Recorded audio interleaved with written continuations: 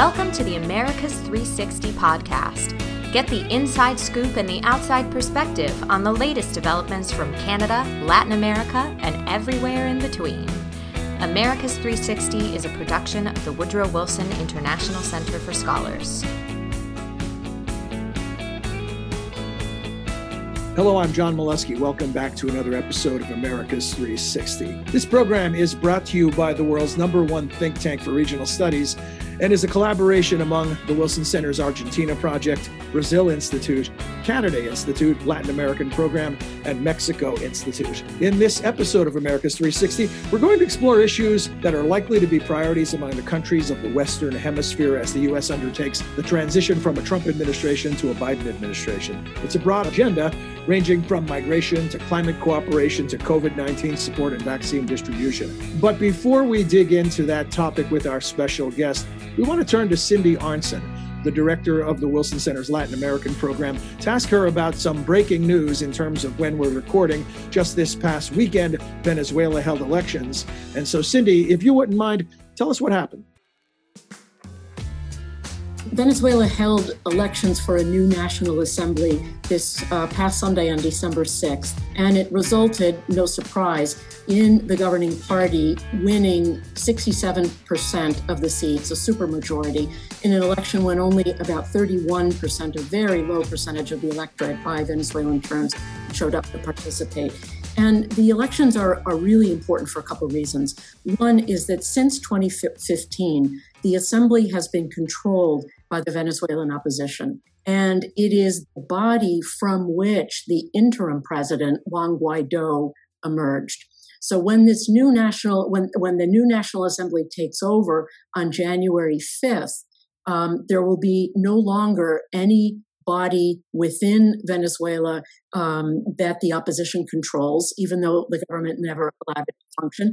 And the constitutional basis for Guaido's interim presidency will also be really in question. And we have to just remember that these were elections that took place under the most adverse conditions. The government of Nicolás Maduro has done everything in its power over the last 5 years to curtail the powers of the assembly, to prevent it from governing, going as far as to hold elections for an alternative assembly and prohibiting the major opposition candidates from running in elections, and then going ahead and absolutely substituting the leadership of the main opposition parties with people that were more palatable to the regime. So there were no conditions for free and fair elections, but nonetheless, this is a real turning point in Venezuela's domestic politics. Thanks, Cindy. And certainly one of the issues that we'll be discussing as the new administration begins to survey the landscape. So as I mentioned, Dan Restrepo was with us, and we're lucky to have him with us for 2 episodes. This week's episode is the first half of a 2-part discussion.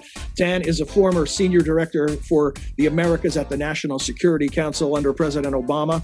He continues to advise Democrats on developments in the Western Hemisphere. And Dan is also a senior fellow at the Center for American Progress. You're going to hear from him in just a minute. But first, let me bring back the roundtable. Joining us, as always, Argentina Project Director Benjamin Gadan. Hey there, John. Hey, Benjamin. Brazil Institute Director Ricardo Zuniga. Hey, John. Hey, Ricardo.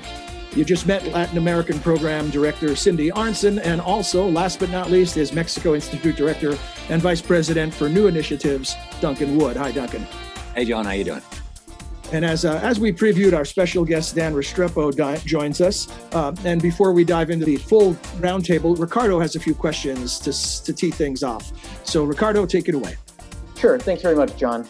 So, Dan, you and I both worked with then Vice President Biden while he was focused on the Americas during President Obama's administration. We know how much he cares about the region.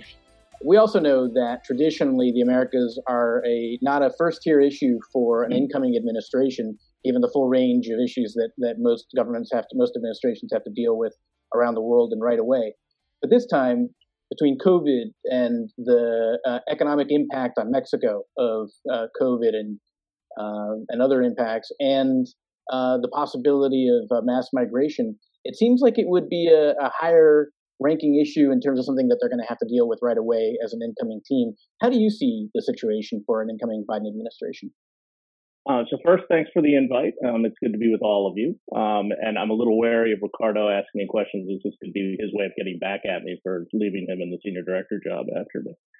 I think you got a kind of unique set of circumstances here. As you just described, the regional context is one that's going to demand attention.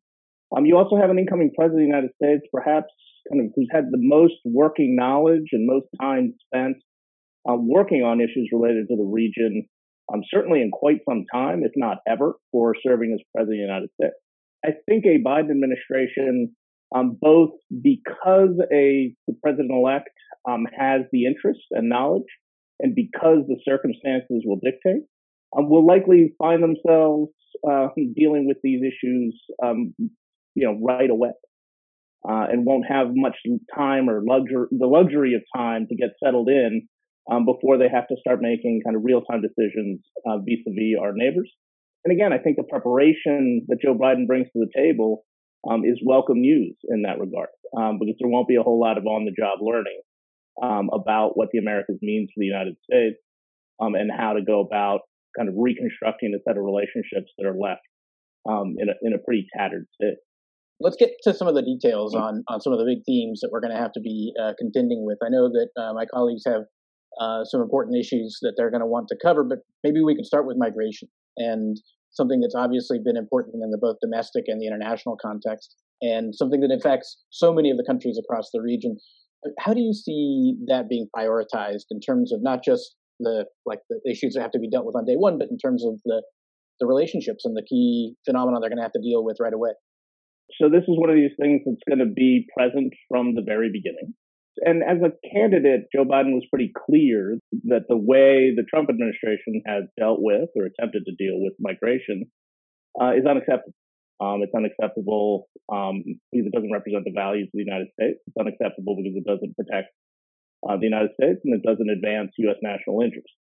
And as a candidate, Joe Biden made very clear that he's going to undo a great deal of what Donald Trump put in place. Because Donald Trump has effectively closed off the United States. Closed off the United States from the legitimate exercise of legal rights of asylum, and has kind of, extorted our closest neighbor into serving as kind of a detention facility for the United States on questions of migration. All that's going to have to be addressed. And the dismantling of that obviously is going to take time. This is not one of those things that there's a magic wand out there that you make everything disappear right away. But it is something that has to be worked on, because even despite what Donald Trump has tried to do at the border, we already see resurgent numbers of migrants arriving at the United States border with Mexico. October of this year saw the highest number of border apprehensions in an October since fiscal year 2005, nearly 70,000 border apprehensions. So what Donald Trump had attempted to do, not surprisingly, isn't working over time, in that migration numbers are already coming back.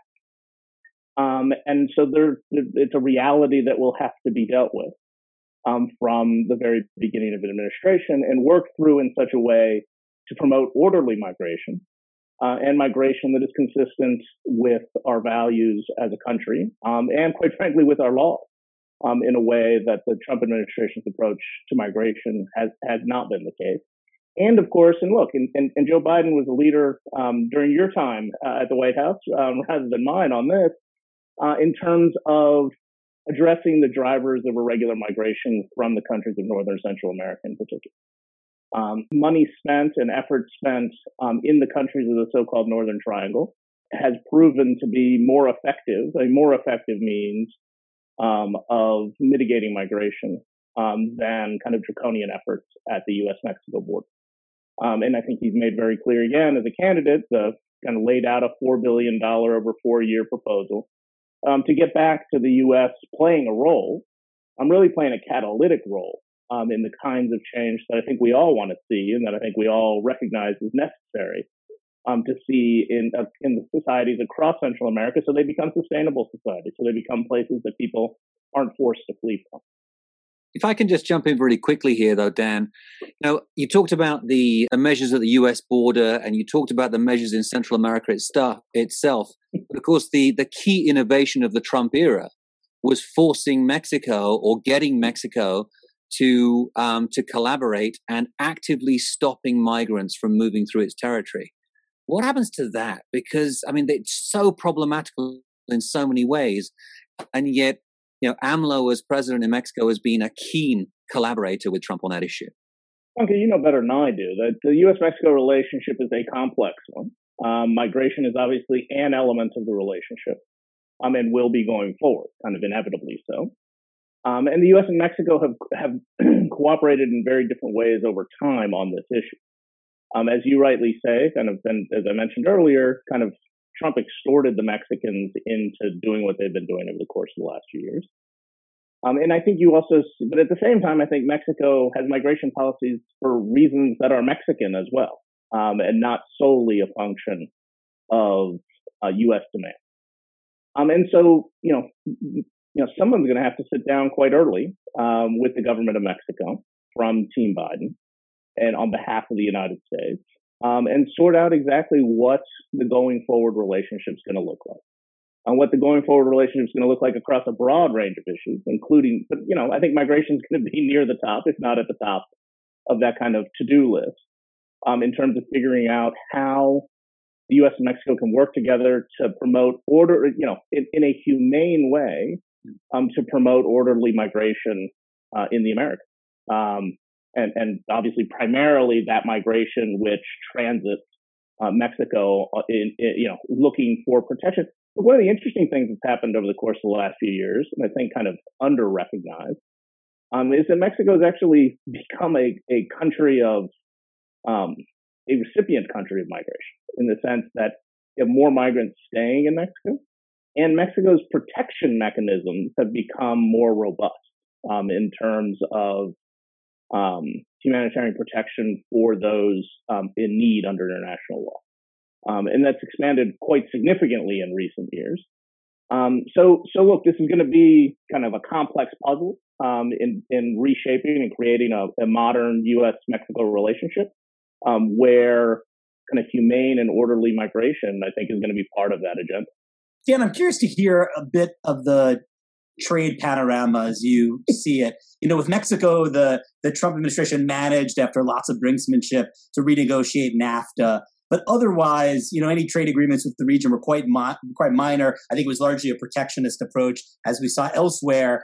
What do you foresee for a Biden hemispheric trade agenda? Maybe Trans-Pacific Partnership, maybe even beyond a sort of free trade area of the Americas, minus a couple key players. Argentina, you could imagine, would not be on board. I'm curious, how aggressively, how ambitiously might President-elect Biden see trade as a way to, rebuild economies in Latin America? Yeah, look, I'm quite frankly, I'm not sure, but I have long been a kind of FTA skeptic, not because I don't think it's a good idea, just I don't think you can actually get from here to there, given kind of the real players on these trade issues, and the notion the FTA, I think, was dead the day it was announced. Because the United States and Brazil then, and kind of at all intervening points, I think will have a hard time coming to an agreement, given kind of just the realities of our two economies. And I think the order of the day for a Biden administration is going to be dealing with the kind of the fallout from the pandemic. And there's the public health piece, and we can talk about that. But there's obviously the economic wreckage that has happened in the region. And I think quite frankly, everybody underappreciates how bad things really are in the Americas right now, and the consequences that are going to flow from that. And so part of the puzzle will be kind of what is the economic cooperation? What is it that the U.S. can usefully do to help economic recovery across the Americas? I'm not sure that kind of grandiose trade agreements, structurally over time are beneficial, but that's not the kind of assistance, and that's not the kind of solution set that I think you need to deploy kind of right away. Which gets us kind of in a different complicated lane, which is right now, the international financial institutions are deploying a fair amount of their balance sheets to support, or at least to provide potential support for their fiscal support for countries across the hemisphere. And this is primarily the IMF right now. It's not anybody else. I think there's going to have to be a real push in the kind of financial mechanisms, and the U.S. can provide, I think, important leadership there to kind of help answer the immediate crisis in a way that portends for inclusive growth in as many of the countries in the region as you can possibly get behind. And so all of this is just, Dan Restrepo opining. So I'm not entirely sure that there's some significant trade agenda in the ways that we've thought about it and the ways we've talked about it, really since the initial Summit of the Americas, right? I think perhaps we're finally in a post of whatever that era was. And we need to think about kind of what are those practical kind of almost emergency mechanisms that can be used to deal with this initial fallout from the pandemic. And then once you do that and kind of reset the floor, if you will, what are the ways to build off of that? But, I think that's 2, 3, 4, maybe more years away, because again, I think the hole folks are in right now is a lot deeper than we all appreciate. Cynthia Arnson? Dan, if I could just follow up on that. Yeah. President Trump basically on his first day in office withdrew from the Trans-Pacific Partnership. And it seems that, some things have moved forward in the absence of the United States, but that might be a key way that the United States could re-engage because, economic recovery in the region will depend to a certain extent on reinvigorating exports. So that's part A of the question. And part B is that a lot of people have sort of pointed to the possibility for a green energy transition as part of the Biden administration's climate agenda as a path to economic recovery. And I know that during the Obama administration, there was a very concerted effort to provide an alternative, particularly in Central America and the Caribbean, to Venezuela's oil aid scheme that at the time was known as Petrocaribe, which of course has pretty much disappeared.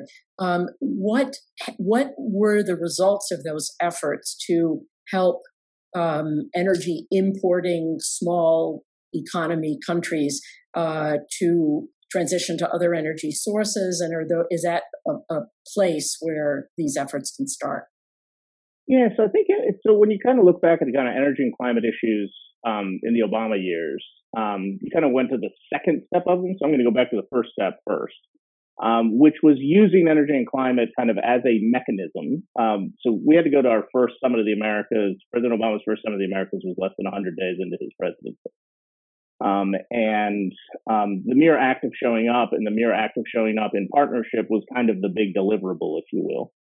And we kind of purposefully went without an agenda of saying, look, we've got the solutions to every problem and here it is, kind of whatever it is. Kind of that's what the U.S. usually does at the Summit of the Americas, or up until that point is what the U.S. had been doing at Summits of the Americas. And President Obama was very clear that that's not how he wanted to show up. But at the same time, kind of energy and climate issues were a place where we thought that in kind of in a set of differentiated partnerships, there was a common set of challenges that the region faced from what was then the climate change challenge. Not that we weren't quite at the point where we were calling it the climate crisis. And there was different energy dependencies, and that those provided kind of a non-ideological space, if you will, in which to engage with countries in the region. During the second term, as you rightly point out, there was a real push, again after my time, to push kind of energy alternatives in the Caribbean in particular, Caribbean and Central America, but particularly the Caribbean. In part as a response to kind of the demise, quite frankly, of Petrocaribe, and kind of the kind of that house of cards was falling in on itself, and you had these kind of diesel dependent countries There are also countries that are perhaps the most vulnerable set of the countries on the planet to the climate crisis, which seemed quite contradictory to a lot of folks, but also, and who have, clean energy alternatives present. One of the big challenges of the Caribbean writ large is kind of the disparate nature, the scale. It's not a big, even if you somehow aggregate the countries of the Caribbean, you still don't have a particularly large market. And so some of the solution sets, I think, worked on a localized basis. Some of the grander kind of plans, I think, kind of ran aground on the notion, on that kind of lack of a significant enough market, because the United States has to approach these things from a market-based position, right? This is one of kind of the asymmetries of how the United States engages with the region versus how some of our competitors engage with the region. There is no U.S. state-owned energy company that the President of the United States can deploy or can use to address an energy dependence question. Like, basically, we have to use market mechanisms and kind of connectivity with a U.S. private sector, and how you facilitate that kind of connectivity to drive kind of clean energy solutions. Again, I think Joe Biden was was the driving force behind that engagement in the Caribbean in the second term of President Obama's presidency. I think you can anticipate, particularly given the importance climate clearly is going to play in a Biden administration, right? We have a climate envoy who's now going to be a member of the cabinet and at the principals committee in the National Security Council construct, and a member of the National Security Council in former Secretary Kerry. So a central organizing principle is going to be combating the climate crisis.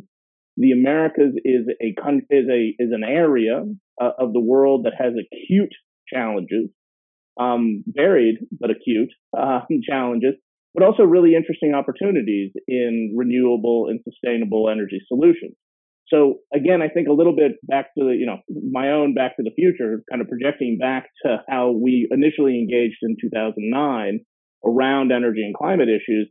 I think that opportunity exists again, or it never went away.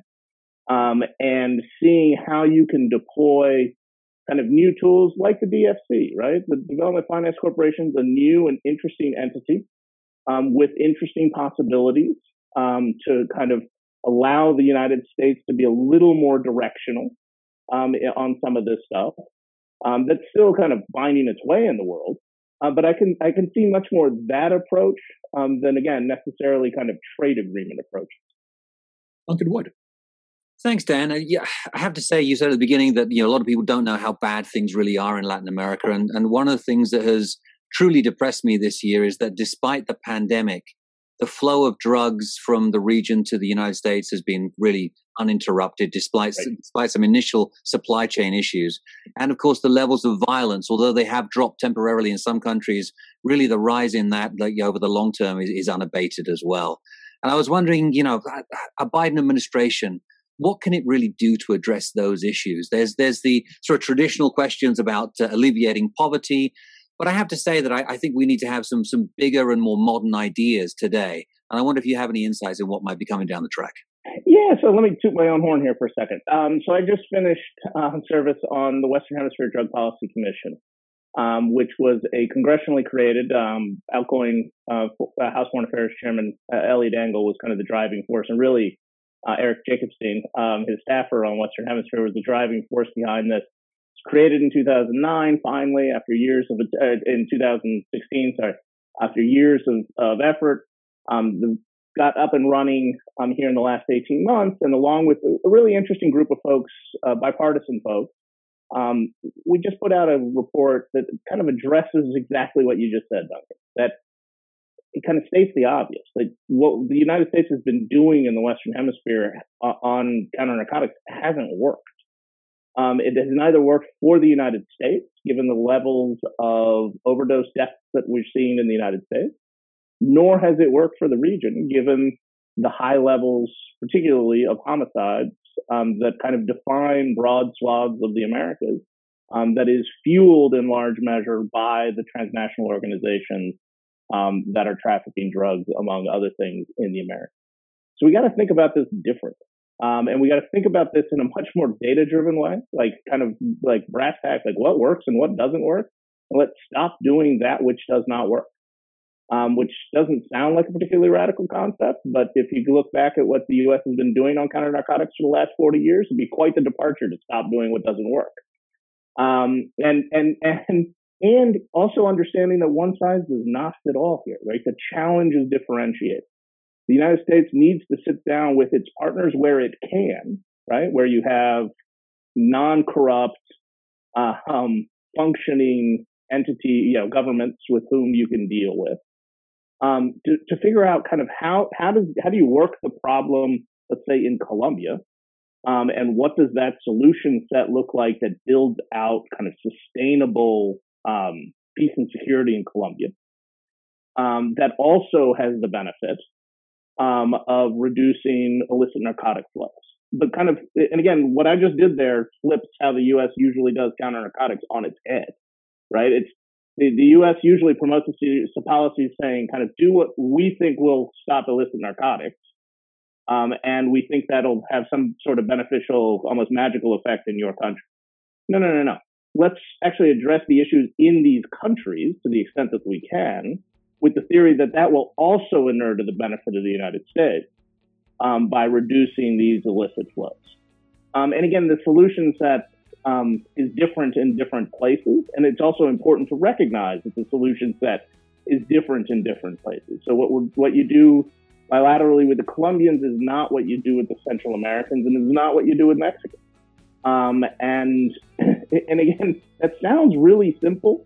But in my limited experience in government, it's a pretty radical idea to take a much more differentiated and a much more, if our partners are more secure, if street corners across the Americas are safer places, the United States will be a safer place. And thinking about it that way leads you to a very different set of policy solutions than what the United States has been doing for basically my entire life. So the bad news is, and I'm sorry to report it, that we're out of time for this episode. It's gone way too quickly. The good news is that Dan will be back in our next episode. Dan, thank you for joining us this time around. We look forward to seeing you next time. Absolutely. Thank you. And now I also want to say thanks to our regulars, Cindy, Benjamin, Duncan, Ricardo, who will also be back, and Chris Sands will be back on the job from the Canada Institute next time around as well. In the meantime, if there's a topic you'd like to hear us discuss or a guest you'd like to hear from, please send us email at americas360@wilsoncenter.org. We'd love to hear from you. Until then, for all of us at the Wilson Center and Americas 360, I'm John Molesky. Thanks for being here. You have been listening to Americas 360, a podcast about the innumerable ties among the nations of the Western Hemisphere. Americas 360 is produced and edited by Oscar Cruz, Angela Robertson, and Mariana Sanchez Ramirez. You can subscribe wherever you listen to your favorite podcasts. To learn more about our programs, please visit wilsoncenter.org. And please join us again next time for another episode of Americas 360.